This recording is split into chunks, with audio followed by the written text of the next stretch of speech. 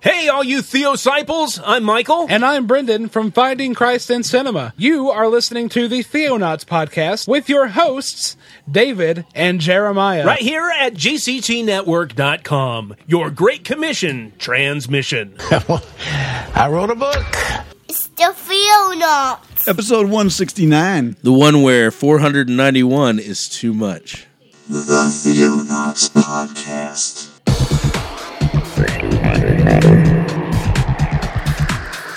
Christian news from around the globe. In the beginning, God created the heaven and the earth.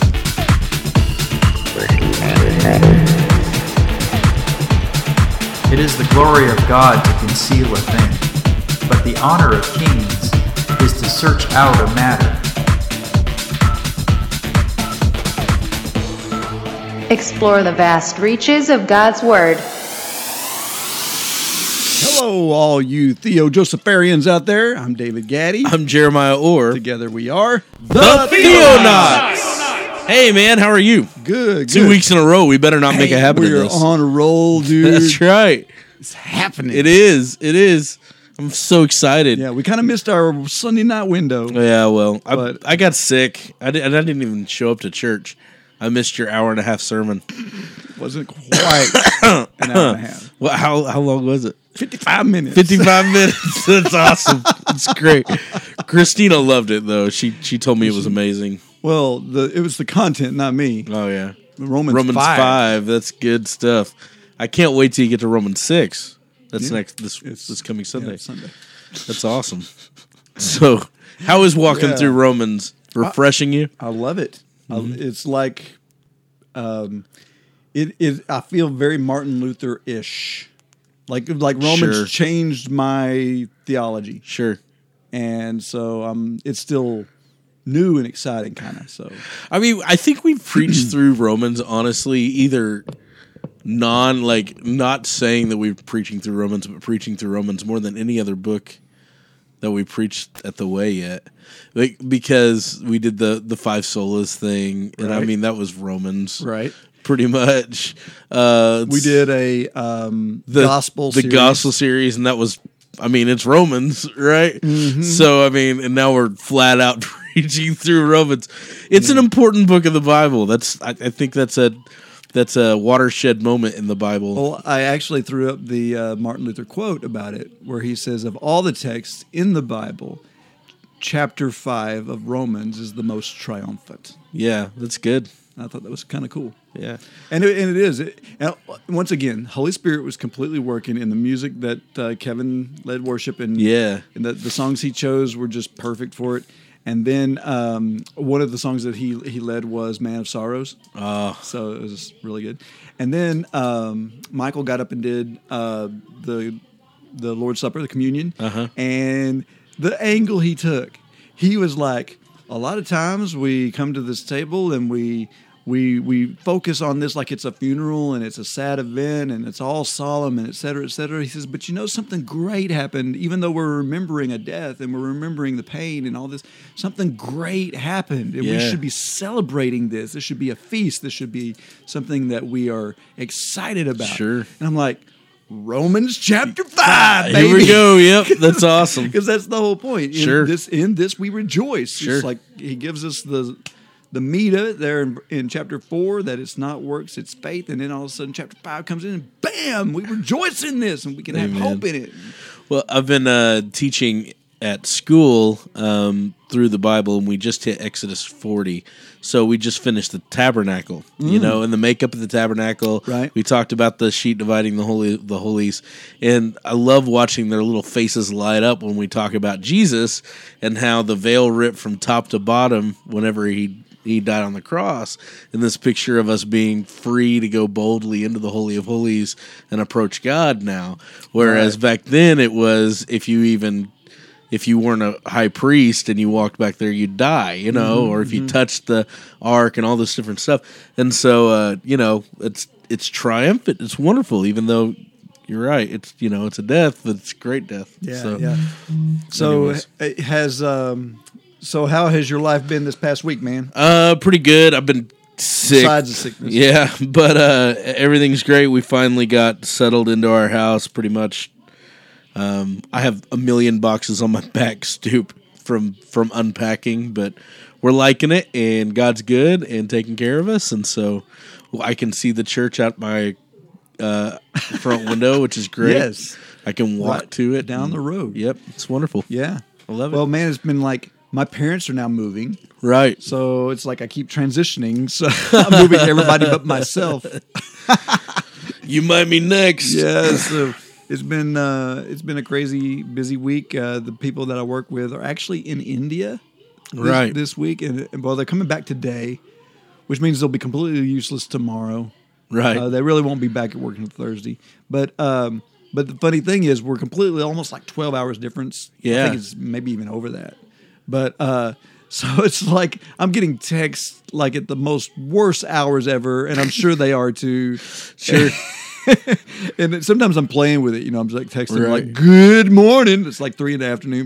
It's like waking them up at the hotel. That's awesome. But wow. Anyway, yeah, it's been crazy today. I was putting out fires left and right. Sure. Just insane right now at work, but it's always nice to come home to the Theonauts. It's kind of like a harbor from the storm for us. Yes, so it's kind of neat, and it is really cool. So we ready to get going into this episode? Let's hit it. All right, let me find my buttons. You know, I spent so long away from this.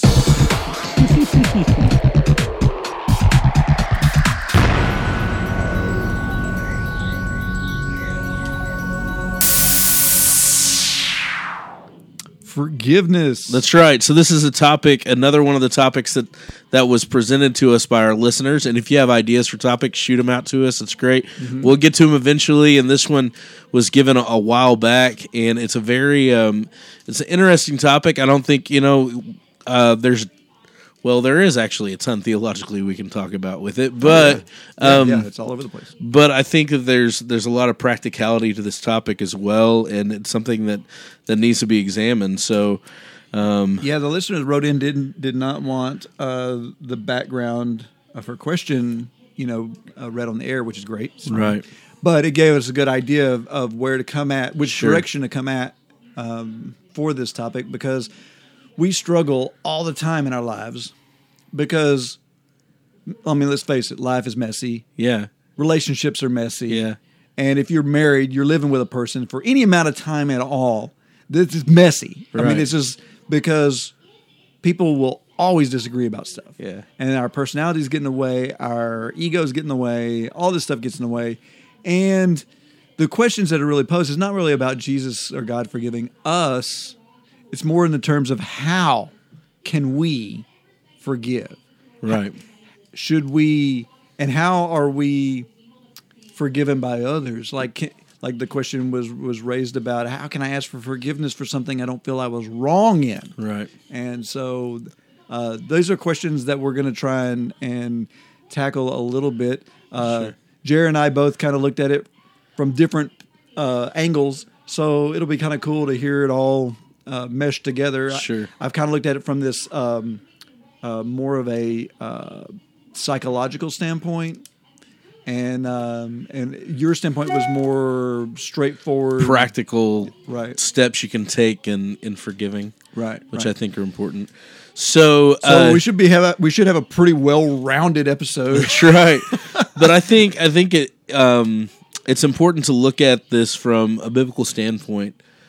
In the start, what the Bible has to say about forgiveness, and really, honestly, the Bible is one big forgiveness story, isn't it? Yeah. When you think about it, it's the overarching story of the gospel that man sinned against God and needed forgiveness from those sins, and not just forgiveness, but total freedom from those sins and amnesty from those, and total freedom from those sins. And so, in fact, all throughout Scripture, you see the idea of forgiveness. And it starts with, you can look in the Psalms, you can see, for instance, Psalm 51, which is one of the greatest Psalms where David has sinned against God. and did the whole Bathsheba thing, which, I mean, if you looked at that Murder. Yeah, from an outside standpoint, is lying, pretty bad, pretty severe stuff. And yet David asked for forgiveness from God for it, and God does forgive him, completely forgives him, purges him with hyssop, and he's made new, right? And this whole idea of complete and utter separation from the sin. And so, even in passages that we commonly memorize, right, the quote unquote Lord's Prayer, yes, from Matthew 6, what does it say? It says, "Forgive us our debts, or forgive us our trespasses, as we forgive those who trespass against us." And so, and then of course Jesus actually elaborates on those types of things. Verse 14 of Matthew 6 says, "For if you forgive others their trespasses, your heavenly Father will also forgive you. But if you do not forgive others their trespasses, neither will your Father forgive you your trespasses." Right. Which is some heavy stuff, you know. Well, and okay, so you look at James, where James basically says, if you acknowledge your sin, he is faithful and just to forgive your sin, to cleanse you from all unrighteousness, right?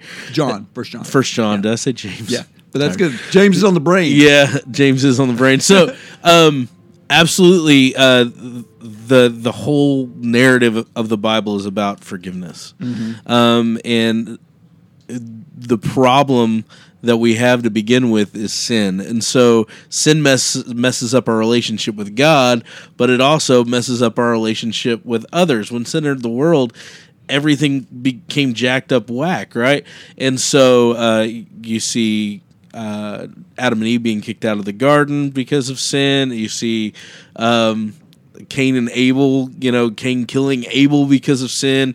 These are all things that need to be forgiven, right? Yes. They're all problems. And so, I mean, all through Psalm 32:5, I acknowledged my sin to you, and I did not cover my iniquity. I said, I will confess my transgression to the Lord, and you forgave the iniquity of my sin, which is pretty powerful. Then you have Proverbs, whoever covers an offense seeks love, but who repeats a matter separates close friends. If your enemy is hungry, give him bread to eat. If he is thirsty, give him water to drink. Proverbs 25, which is pretty interesting all the way back there. Yes, Jesus wasn't preaching something new. No, which is kind of funny. I mean, the church is new. Like that was somewhat of a new teaching, but a mystery in the Old Testament. Sure. But this concept of grace and forgiveness and all these things that we think are New Testament theology were really Old Testament theology too. Right. They were just not presented in the same fashion. Sure. But Jesus made it clear. Like he brought it to the forefront and said, okay, like Deuteronomy 6 is the basis for all of this. You love your neighbor right as yourself. And that really is going to be kind of the focal point of forgiveness too, right. Because you want forgiveness, right? Every time you trespass and you know it, like you want forgiveness, whether that's from a friend or a family member, a loved one, or God. Sure. I mean, you want to be forgiven, and right. so therefore, do unto others as you would have them do unto you. Sure. Like that's the whole golden rule. The love your neighbors as yourself, Shema.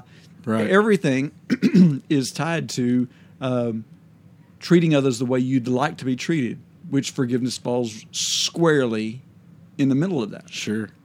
Well, I mean, it's a central issue in that, right? Mm-hmm. Because you cannot have unity, you cannot have oneness, which is what Christ is so much about. Yeah. Without forgiveness, oh, yeah. you get people together and they're gonna hurt each other. Yeah. And the closer they are, they're going to hurt each other more. It's a tragedy of the human condition in sin. And so the opposite of that, the Christ-like thing to do, which is so different than the world tells us to do, mm-hmm. is complete and utter forgiveness. Right. And complete and utter love through that pain, through that hurt. And the more you forgive, the more unified you become. And so, I mean, that's a huge thing. Well, I want to start out and talk about Joseph. I mentioned being like Joseph, Josepharian type of thing. Yes. But the reason why I wanted to mention Joseph is because he's a classic story of forgiveness. Yeah. Like it's almost unreal what Joseph went through. So if you're unfamiliar with the Joseph story, forgive me for telling it. But to kind of build this up, Joseph is obviously that's the one bad thing about having this hooked up. Wow. Here, is notifications. Sure. Sorry, a friend just sent me a text. So Joseph is as a young child, he has this vision, and in the vision, he sees his brothers bowing down before him. Right. And he, being a kid, blatantly talks about this, and it makes everybody jealous, and they don't like Joseph, and he's the kind of the favored child anyway. He gets the special coat made by his mom and dad. So anyway, because of their jealousy, they don't know what to do with him. They toss him into this well, and until slave traders come along, and then they end up selling him to slave traders who take him to Egypt, and so his own family sold him out. Yeah. And, of course, then they lied to his father and told him, an animal killed him. Sure. And so, anyway, he goes to Egypt as a slave, but he makes the best of his situation. He becomes a house slave, which is as good as you could probably get as a slave. Right. He's working in the house of Potiphar, who's well up the ladder in the Egyptian monarchy. And he ends up being seduced by the woman of the house, right? Which he turns her down, and she lies and says that Joseph attacked her, which then gets him thrown into prison. Right. So he's in prison for years, and he has this knack for interpreting dreams, and he did so for some fellow prisoners who also got out of prison and ended up serving the Pharaoh. And the Pharaoh had some dreams, he couldn't figure out what they meant. And all of a sudden this came up. Joseph gets out of prison. And because Joseph can foretell what the dreams mean, and it had a big impact on the very nation of Egypt. So he ends up getting put second in command of all of Egypt. The boy who was sold as a slave. So anyway, he went through all this as a slave and as a prisoner and all this stuff for years and years and years and years. And now he's second in command. Yeah. Well, a famine hits the land, and guess who comes knocking at the door? His brothers. His brothers. That's right. They have no idea that the second in command of Egypt is their little brother that they sold into slavery. And the telling point of this whole story, there's all kinds of drama that happens as he tests them and things of this nature. And I think he's struggling with forgiveness that whole time. I think so too. He has a younger brother now that he didn't even know he had. Right. And so anyway, he's dealing with all this, and finally they get to the point where they're scared to death of him because they're like, okay, he's going to kill us because of what we did to him. Yeah. Obviously. Like, that's what we deserve. We deserve death. And Joseph makes this profound statement finally, and he says, you meant what you did to me, you meant it for evil, but God meant it for the good. And what awesome insight, because he realized if I'd not been sold into slavery, I would not have been in Potiphar's home. If I hadn't been in Potiphar's home, I would not have been accused of something I didn't do and got thrown in jail. If I hadn't been in jail with the prisoners I was with, I would not have had an audience with Pharaoh and would not have been able to interpret these dreams, and I would not have been able to do what God wanted me to do, which was to serve God from this position. Right. And to save Israel in the process. Yeah. So the cool thing here is that he had enough insight to realize that those malicious intents mean nothing in the eyes of God. Like, God is in control anyway. Sure. And so because of that, he was able to open his heart and forgive them. And I think that's the key of where we're going to be going to in a lot of this, is that people will always do things against you. Right. But you have to try and find the ability to find the good there and to find the strength to forgive. So anyway, do you want to talk a little bit about these steps of forgiveness you're talking about? Or I had a couple that I just want to pull out in Scripture real quick. Luke is a really good gospel when it comes to forgiveness. You have the whole idea of the 70 times 7, right? Right. Yeah. And then you have Luke 17:3-4. Pay attention to yourselves. If your brother sins, rebuke him. If you repent, and a lot of people miss that. If your brother sins, rebuke him. That's not. It is okay to go to a brother who sins against you and say, "Hey, man, this happened. Yeah, what's up with that? What's up with that?" It's okay. If he repents, forgive him. If he sins against you 7 times in a day and turns to you 7 times saying, "I repent," you must forgive him. That's amazing, the statement. And then one of my favorite scriptures in as far as forgiveness is the woman who busts into the meeting and washes Jesus' feet with her tears. Yes. So then turning towards the woman, he said to Simon, "Do you see this woman? I entered your house, and you gave me no water for my feet, but she has wet my feet with her tears and wiped them with her hair. You gave me no kiss, but from the time I came in, she has not ceased to kiss my feet. You did not anoint my head with oil, but she has anointed my feet with ointment. Therefore, I tell you, her sins, which are many, are forgiven, for she loved much. But he who is forgiven little loves little." And he said to her, "Your sins are forgiven." Yeah. So this whole picture of... It's beautiful. I love it. That's right. The point he's making is realize how much you've been forgiven. Yeah. Because if you realize that, you're able to forgive anything. Yeah. Really, honestly. It has a huge impact. When you're forgiven of something, like you want to reciprocate. Right. That you want to make up for it. You want to love the person who forgave you. And, what do you do, though, if the person doesn't ask for forgiveness? Do you then decide, well, I'm not going to forgive that person because they don't ask for forgiveness? And my answer is, actually, the first step before they ask for forgiveness is to forgive them in your heart. Mm-hmm. Even before they ask, or even if they don't ask, you should forgive them. And you have a psychological thing because of that. But I want to get to. So I found a really good article on this. I've been thinking about it. And Christianity Today talks about how to forgive, even if these are tough issues. Say some of the worst things. I mean, imagine murder or something like that. How do you forgive that person? The first step is you cannot put aside you cannot put aside the hurt, the pain. Right. You have to experience that, and you can't hide it. Forgiveness is not acknowledging the hurt. Right. That's not forgiveness.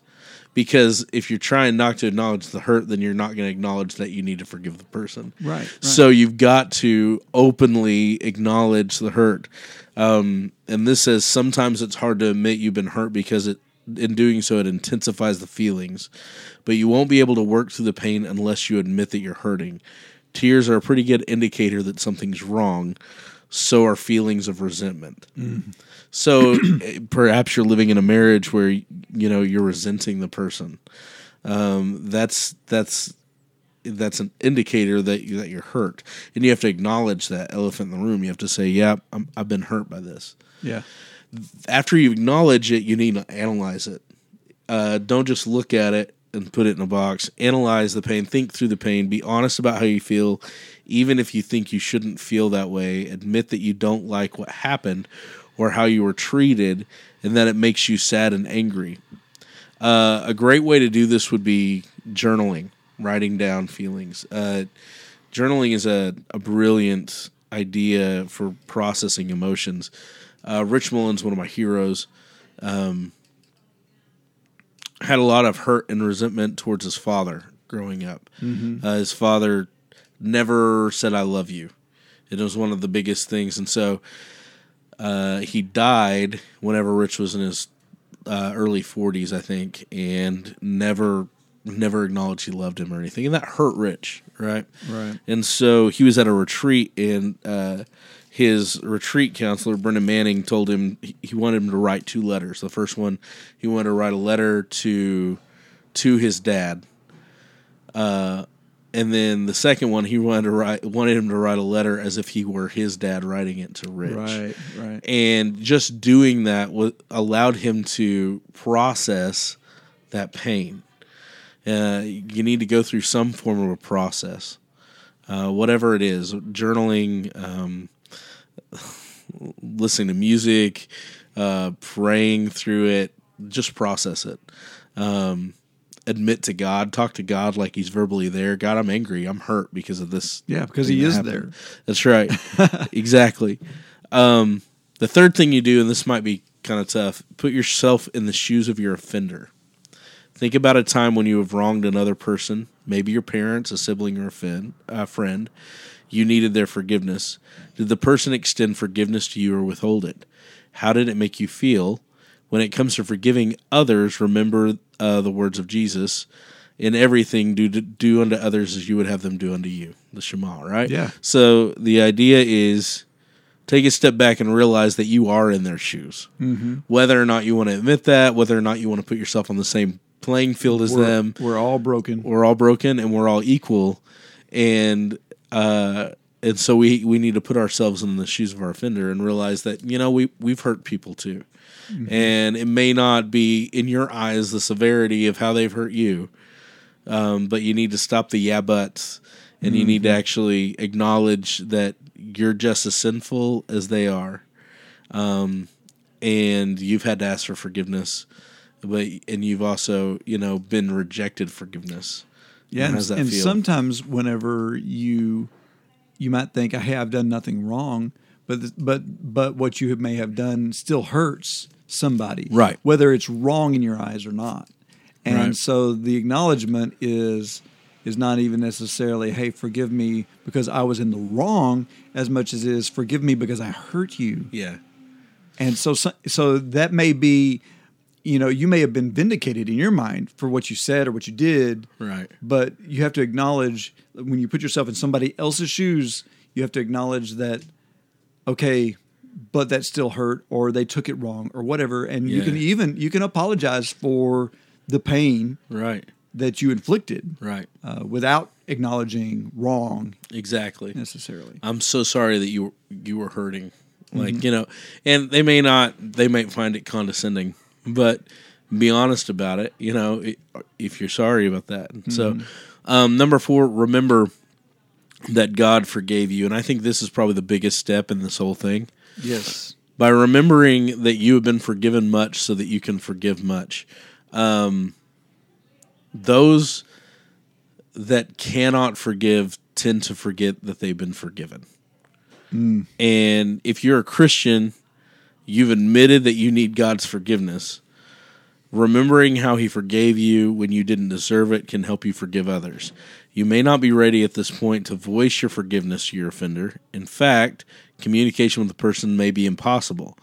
If, for example, the person is no longer living, that's okay.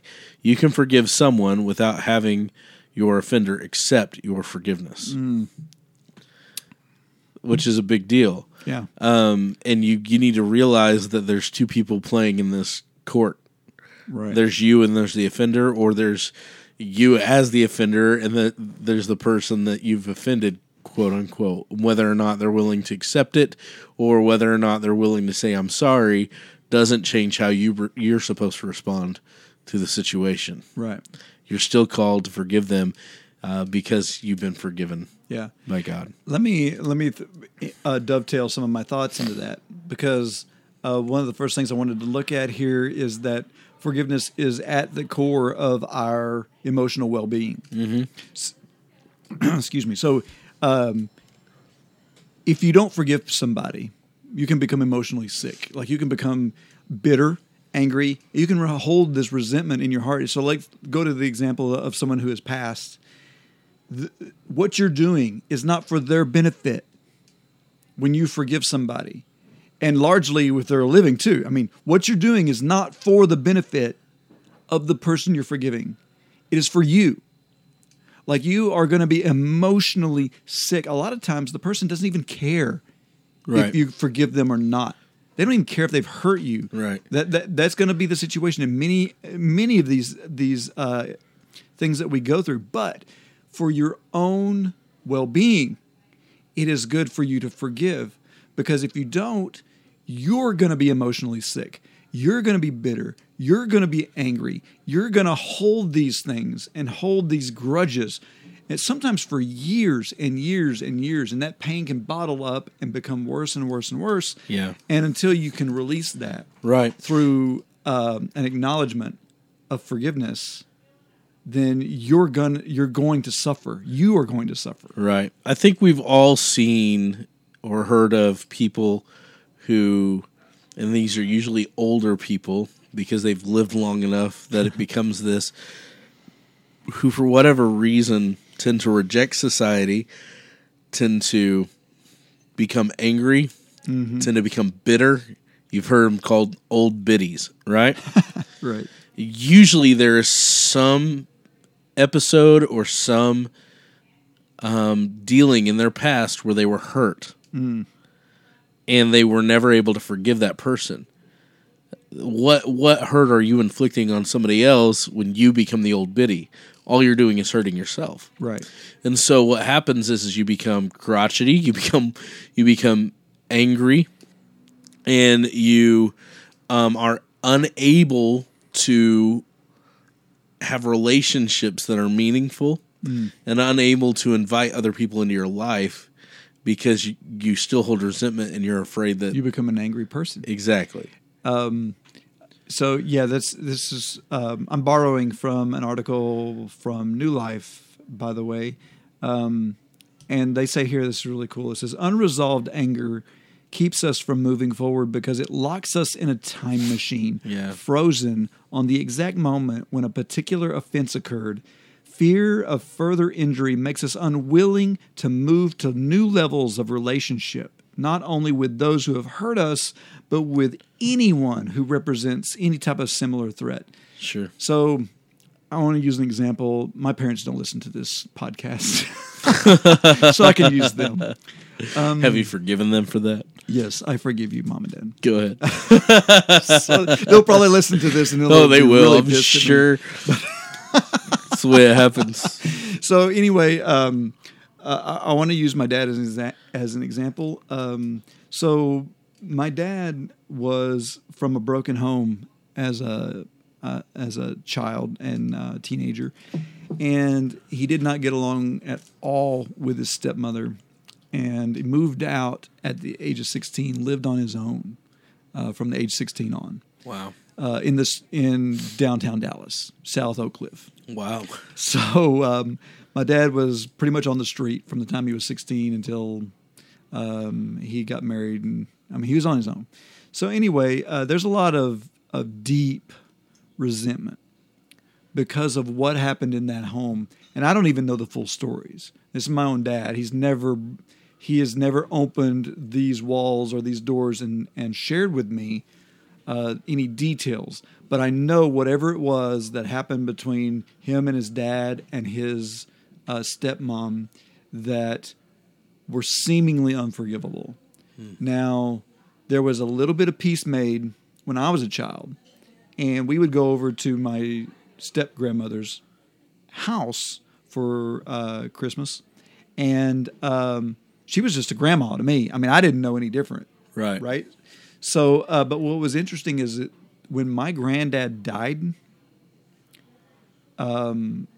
we basically stopped having any contact. Wow. With him, and I didn't understand why. Like, it was confusing to me. Yeah. And of course, I was a teen at this point, and so I would ask Mom and Dad, "Why don't we ever see Grandma Pansy?" And it was always, well, there's things there. We just don't feel comfortable there. She's got her own life now. And all this. But anyway, there was always just this divide, and I always wanted my dad to try and reconcile there. Right. And it never really happened. there at the very end of her life, it got a little better, and there was some reconciliation made right before she died, and she passed. And anyway, it was just a few years ago when we were cleaning up and getting some of my grandfather's things, and that my dad basically made peace with all of that. Wow. And forgave what had happened previously in his life, and actually had a real cordial and great reunion with her other children, which is my dad's stepbrothers and sisters, and which there was animosity that was never like. Wow. And so they actually got together, and they were like, well, hey, here's all these things that your dad left behind. Would you like some of them? And so, we ended up with all these inheritance of tools and stuff, and that my granddad had. He didn't have a lot of money, but he was a mechanic. And so we got all these things, and it was just kind of, it was just so emotional. I remember because my dad took a trailer and went over there and got to go through his dad's stuff. Yeah. And it was all because he forgave. Right. And they came together. And this was after this woman passed away. Wow. And so there's healing inside of you. Like, it doesn't matter if the person's long gone. Like, there's healing that you can go through if you make sure and forgive people. Right. Amen. And so, that's the thing, is this, again, the forgiveness only affects you. It really doesn't affect the other person half as much when you decide to hold that in. Mm-hmm. Step number 5, remember that God commands us to forgive. It's not a forgive if you feel like it, forgive if you want to. It's you've been forgiven, now go and forgive, because the number one thing that he wants us to do on this earth is to make disciples. Right. Right? And the only way that we make disciples is through unity and love of God and love of others. And if we're not unified and if we're not loving, it stops us from making disciples. And so forgiving your enemy was one of the biggest things that Jesus taught. Loving your enemy became a huge central part of his message. Right. And it's so upside down from the world, and it's so countercultural because, I don't know, I'm a teacher, and so I've heard parents say to their kid, now, Johnny, you don't get in a fight, but if you get in a fight, you finish the fight. Right? And I've heard them say, I don't teach my kid to hit, but I don't teach him to hit first, but I teach him to fight back. Yeah, to finish it. To finish it. And that is so not biblical. Right. That's the opposite of what the Bible teaches. Yeah. That was what I was taught growing up. See, and like, I know. Don't start it, but you better finish it. But you better finish it. And that is, it's just not biblical. We're taught to love, and we're taught to forgive. So it is a commandment. Mark 11:25, he says, if you hold anything against anyone, forgive him. It's just straight up forgive. Number 6 is the let go of the pain, and this is what you were talking about. I think this is probably one of the hardest steps. Once you've gone through the stages above, refuse to hold on to your hurt. Mm. Don't replay the offense over and over. Allowing yourself to get sad or angry again and again will only cause more pain. Determine, it's a willful choice, determine that you are going to choose to forgive your offender. Your emotions might not agree with this decision. You cannot control your emotions. You can control your decisions about your emotions. That's true. And this is where the prayer comes in. Tell God you want to forgive and ask him to change your heart towards the person who wronged you. You may want to consider voicing forgiveness to your offender either vocally or through a letter, but again, this is impossible. It doesn't mean you haven't expressed forgiveness. I like to picture, imagine this, you have that person who you're angry against or you have to forgive in a jail cell in your heart, right? And you held the key, and as long as you keep that person in the jail cell in your heart, you're going to become bitter, you're going to become angry, it's going to affect you, it's going to hurt you. The moment you open that jail cell, and imagine yourself, literally, I know it's weird, but imagine yourself walking into that jail, opening the door and setting that person free. And sometimes you have to do that multiple times a day, depending on the offense. Yeah. Sometimes it's once, but continually imagine that. And that's number 7, by the way. Continue to forgive. If the wound was deep, you'll probably have to forgive and forgive and forgive. When memories of the wrong come to mind, you find yourself getting worked up over it. Immediately go to God in prayer. Immediately reimagine yourself opening that cage and setting that person free.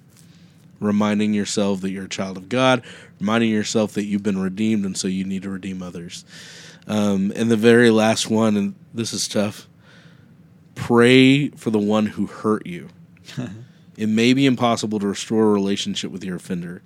For example, you don't know where the person lives, or contacting the person may be a safety risk, but you can pray for the one who hurt you. Ask God to reveal his love to your offender.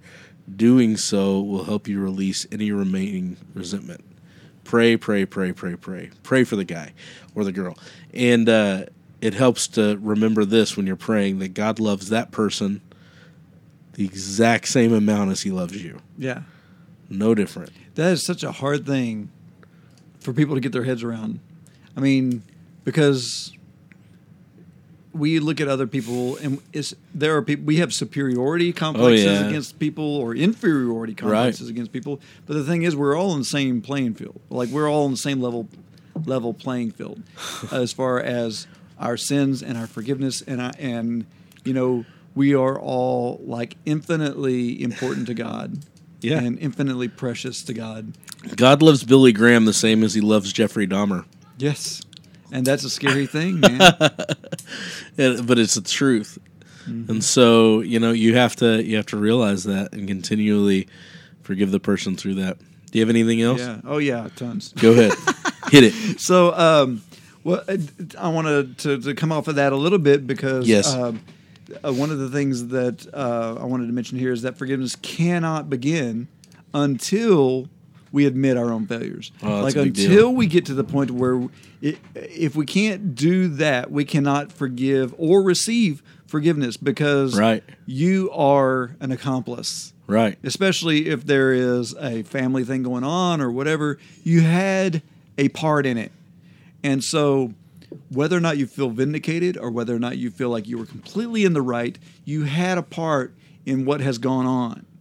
And you have to come to the point to where you can admit that there's some failure on your part, and that you probably do deserve or to be asking for forgiveness. That's right. As well as the other person. So what I wanted to kind of look at here was a few points from this article about the obstacles that get in our way of forgiveness. What stops us from forgiving people? And there's two major things that stop us: fear and misconceptions. So let's talk about fear for a minute.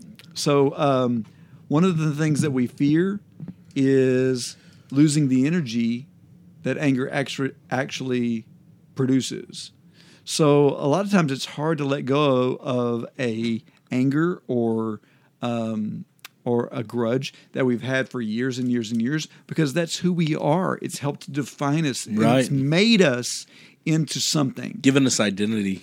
Right. And so, a great concept comes into my mind of I don't know if I've made reference to this much on the Theonauts, but it seems like I constantly make reference to it. And that's the story Les Miserables by Victor Hugo. Oh, which is one of my favorite stories. And it's told from the perspective of two different individuals. Jean Valjean, who is a prisoner set free, given grace, and he lives the rest of his life giving grace. Right. Like he gets his forgiveness right up front, and he starts forgiving, and he starts being this just completely altruistic person. And everyone in the story is pretty miserable, and that's why it's called Les Miserables. But his opponent, the antagonist of the story, is Javert, who is the constable. And because Valjean breaks his parole, he goes after him. Like he Right. spends his entire life chasing this man. And he's all about the rule of law. This is the rule of law. You broke the rule of law. You need to. So there's a huge, cool story of law and grace going on. It's in the all Gospel of Galatians in a and at musical. At near the end of the story, so Javert is held prisoner. Like he gets caught, and he is at Valjean's mercy. Mm-hmm. And they actually give the revolution gives Valjean a gun and says, "Go kill him." And he takes him into the back room, and he has the opportunity to kill his enemy. And instead, he fires the gun into the air and says, "Leave," and offers him forgiveness for treating him and chasing him and his children for years. Like, lets him go. Right. But the thing that this does for Javert, he doesn't know what to do about this. Like it's totally wrecks him. And instead of reciprocating that love, instead of reciprocating it, he actually goes out and commits suicide because he can't reconcile it in his own mind. Right. And so that's this fear of losing this anger. Like that's defined him. Like this is who I am. And if now I don't know what to do, this man gave me grace whenever I have treated him so horribly, and there's nothing left. The law has lost its power. Right. And so because law was everything he ever knew, he commits suicide.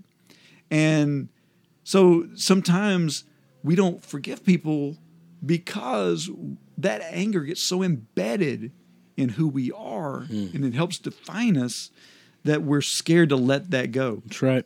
Another fear that we might have is losing leverage. Sometimes we hold something over somebody else in this relationship, and we don't want to let that thing go. That's right. Because once again, we are in control. We want to be better. Yes, the ego. I mean, we are always selfish and wanting to have the upper hand. And so sometimes if we know that if we forgive this person, we put ourselves back on their level. Right. And all of a sudden we lose this thing that was in the way. So because one of the things that it points out here is that we have to remember that forgiveness does not guarantee that there's going to be some sort of change in the other person's behavior. Right. So, for example, Javert, he didn't change because in fact he couldn't deal with it. So the person you forgive may not change, and so that's a scary thing for us. There's also the fear of losing hope for a better relationship. So some people have expectations for friends and family that are too high, and as years go by, repeated foolish choices and ongoing evidence of a serious character flaw devastates those who expect too much. And in such cases, it's necessary to forgive people simply for being who and what they are, and to accept what they probably are not going to change. Right. And that's really hard when we know that we want that person to change, but we know until we realize that person may never change, forgive them anyway. And that's a tough thing. That is really, really hard. There's also this fear of losing some sort of image of superiority if you think you're right and the other person's wrong. And so this is one of the things that I think comes up in James 4, verse 6. He says, "But he gives more grace. Therefore it says, God opposes the proud, but gives grace to the humble." Amen. So it is to our own good that we humble ourselves in this, because just because we might see ourselves as the good guy and he's the bad guy, we need to picture ourselves on a more level playing field and not be so proud. So the other obstacle to forgiving people might be our misconceptions about what forgiveness really is. Because sometimes we start thinking that, okay, well, if I do this, then if I forgive them, and let's say they didn't even ask for forgiveness, right? Right. Then I'm simply condoning their bad behavior. Like that's what we think that forgiveness might might be. But who are you to condone or uncondone anything to begin with? Right. So once we understand that the act of forgiving does not compromise our moral standard Right. by condoning the offense, we are just simply putting ourselves in a position to forgive people and even worse things.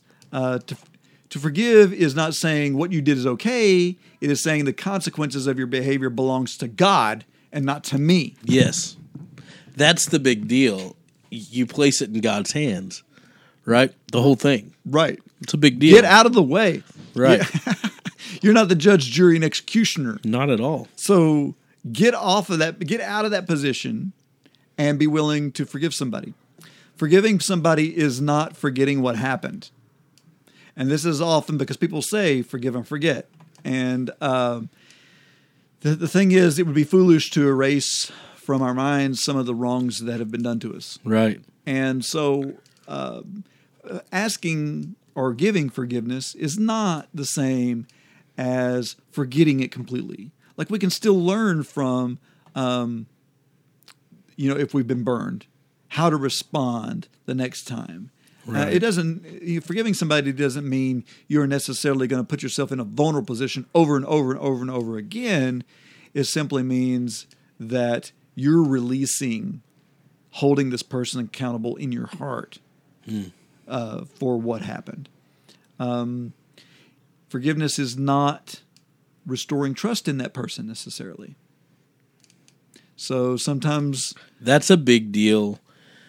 People think that, well, you've forgiven me, so now you have to completely trust me. Or you think that, well, in order to forgive that person, I have to completely trust that person. There's a difference between forgiveness and trust. Mm-hmm. And forgiveness is required. But when a person is repeatedly messed up, you'd be foolish to just trust that person anymore. Yeah, trust is often earned. This is kind of a fine line for me because I look at the perfect love of God, and even if we read in 1 Corinthians 13, it talks about love believes all things. Well, that's true. Hopes all things, which is all things. Which is about trust. That's the whole point of that. But there is, I'm not saying there's a limit to love, but there's a wisdom that must be employed while loving and while trusting. Right. So, so for example, if you're forgiving a pedophile, it would be foolish to ask them to be your babysitter because you forgave them. Right. Right. I mean, that's not even loving them. Right. That is inviting disaster. Like you. So. You can love all things. You can hope all, or believe all things and hope all things without putting yourself in harm's way. Correct. You mean just to be wise in the matter, right? Because how that's going to impact others and how that's going to affect others. I mean, you don't want to put innocence at exactly in any sort of danger or anything like that. But at the same time, you have to give a person the benefit of the doubt, and so. But that doesn't really come into play with the forgiveness side of it. The forgiveness part of it is you don't have to necessarily say, hey, I'm completely trusting you now because I'm forgiving you. Those are two separate things. So your forgiveness is not determined by their actions or their response to your forgiveness. So another thing that it is not agreeing to reconcile. So sometimes, forgiveness is a necessary step toward reconciliation, but reconciliation is not necessarily the goal of forgiveness. Right. Sometimes you can agree to disagree, go your own ways. You can still forgive somebody and say, my best way to love you is to not be reconciled to you. Like, we should probably go our own ways or whatever. There are ways to love people without necessarily reconciling. Right. And not to say that reconciliation isn't a good idea in any case. It's just not the end game. But that's not the purpose. That's not the point of right. what forgiveness is. And of course, all of this is situational. So it could change depending on any given situation. But your forgiveness is not necessarily doing the other person a favor. And we kind of mentioned this before, that that you're not doing this for them.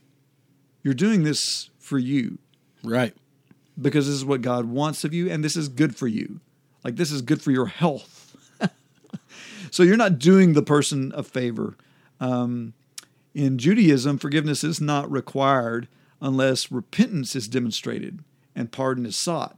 But Jesus raised that standard of forgiveness to a higher level, and according to him, we are to forgive even those who remain unrepentant. And forgiveness benefits the giver at least as much as the receiver, so we extend it whether or not the person even asked for it. Amen. And then, of course, forgiveness is not easy. No, it's not. So that's kind of the end of what I've got, because, we're not trying to say, hey, it's simple. Go out there, just do this. We know that life is messy, man. Mm-hmm. And we're going to get ourselves into situations that are hard to get out of. And the advice is to forgive, but we know that can be painful, that it can be fearful, and that it can actually cause you a lot of problems to try and get there. But so we know it's not easy. It's something that requires a lot of grace, a lot of prayer, and a lot of faithfulness to allow God to work in you to do that. And I believe that if we dedicate ourselves to the practice of forgiveness, you'll find yourself to be happier. Right.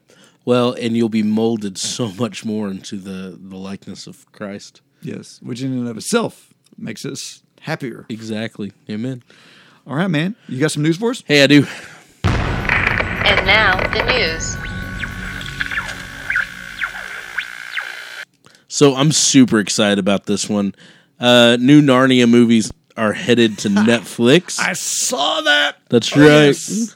It's not totally clear whether this means the new movies, a TV series based on the books, or some combination of both. It's possible that Netflix is looking for this to be their Game of Thrones, with considerably less nudity, probably. A sweeping fantasy epic in which a few books can be effectively broken up into a television serializing format. But as recently as last year, there was word that Captain America, the First Avenger director Joe Johnston was working on a Silver Chair movie. That appears to no longer be the case, as these movies will be a full reboot, unconnected from the franchise that kicked off in 2005. You know what I think they should do? This would probably go against their grain, but I think they should start with The Magician's Nephew. I agree. Just because it's progressive, like it's chronological. Instead of, I know that The Lion and the Witch and the Wardrobe is the natural place to start because it was the first book and all that, and it's the most powerful, really. Right. But I think it would be really cool. I think The Voyage of the Dawn Treader is my favorite book. Is that the third? That's the third book, or in the chronological order. Yeah. Horse and His Boy would be no. I have to admit, Horse and His Boy would be I really like The Voyage of the Dawn Treader too. That's one of the my whole story of Eustace is just powerful. Yeah, so good. Like when he's that dragon, and then Aslan rips off his scales. It's just so good, beautiful. Well, okay, so here's my vote. So if you're listening, if you're listening, I can't even talk tonight. If you're listening, Netflix, here's what I suggest. I'm sure they are. I would be. I say you do a season per book. Oh, that'd be brilliant. And start with Magician's Nephew. Work your way through the process. Because then you're getting into Lion and the Witch and the Wardrobe, second season. That's still early. You're hitting your stride. But it usually takes a good 2 seasons for a series to hit its stride anyway. Then boom, Lion and the Witch and the Wardrobe. And then Voyage of the Dawn Treader, season 3. Well, Horse and His Boy was be season 3. Oh, was it? Voyage of the Dawn, yeah, because that happened. Horse and the Boy was 4. No, it happened during. It was fourth written, but it happened during the time of High King, Peter, and Edmund, and Lucy. Gotcha. So it would be right after The Lion, the Witch, and the Wardrobe. The Horse and the Boy was there. Yeah. Which, I mean, it's totally unconnected. Yeah, so. That's my least favorite. I like the books. I like the silver chair too, just because of the character of Puddleglum. It's just like brilliant. But anyways, all right. What else? We just totally geeked out on that. Yeah, we did. Historical evidence for the biblical account of Exodus has been discovered.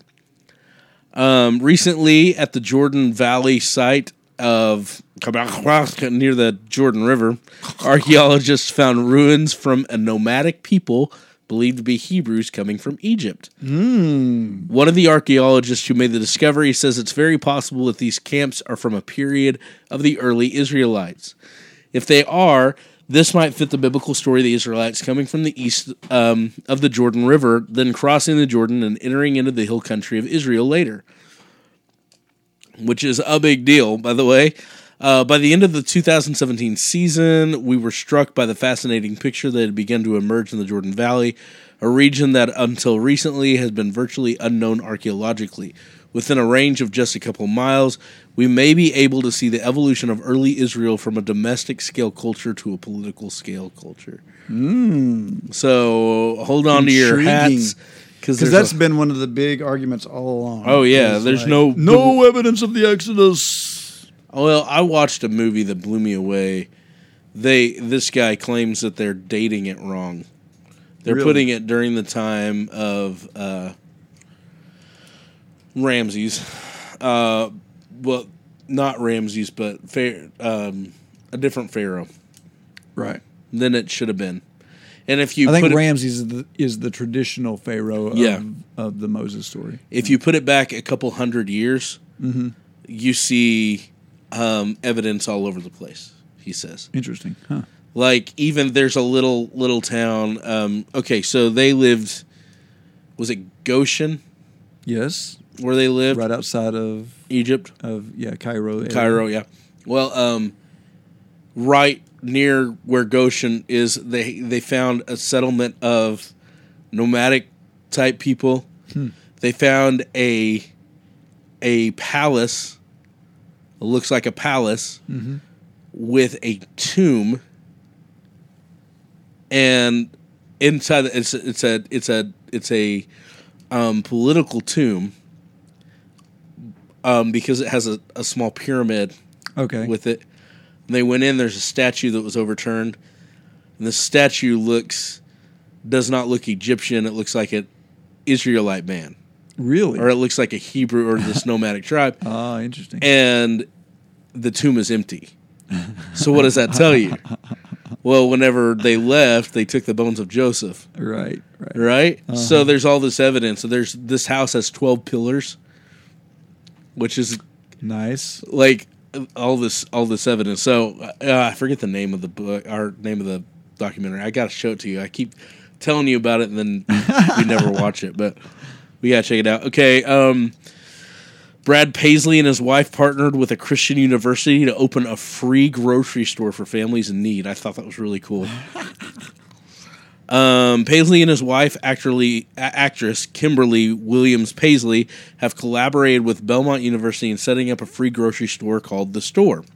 The store will be a partnership with Second Harvest Food Bank of Middle Tennessee, with the hope of providing food for at least 3,000 people per year. That's pretty cool that they're doing that. I think that's just amazing. This is a grocery store with dignity for people who have fallen on hard times. All of us are one unforeseen disaster away from rock bottom. It's nice to think about a place where this happens to someone.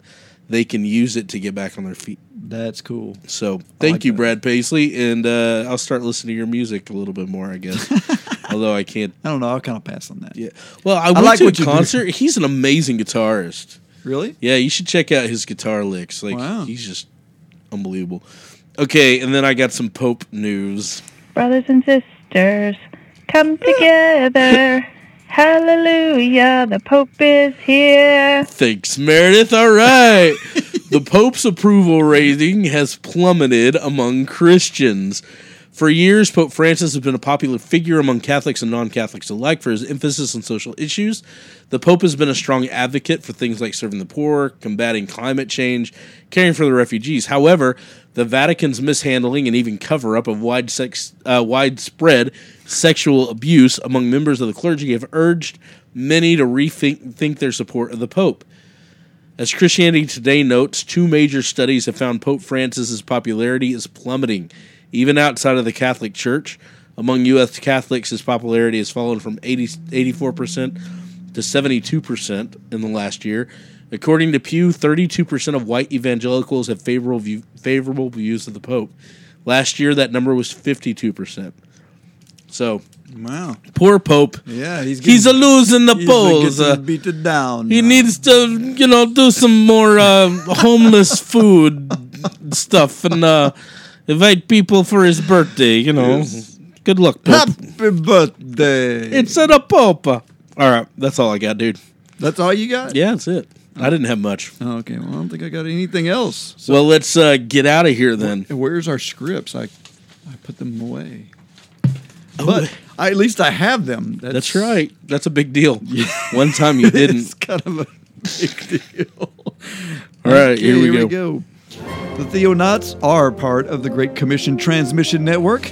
We use new media and social networking to go into all the world and proclaim the good news to everyone.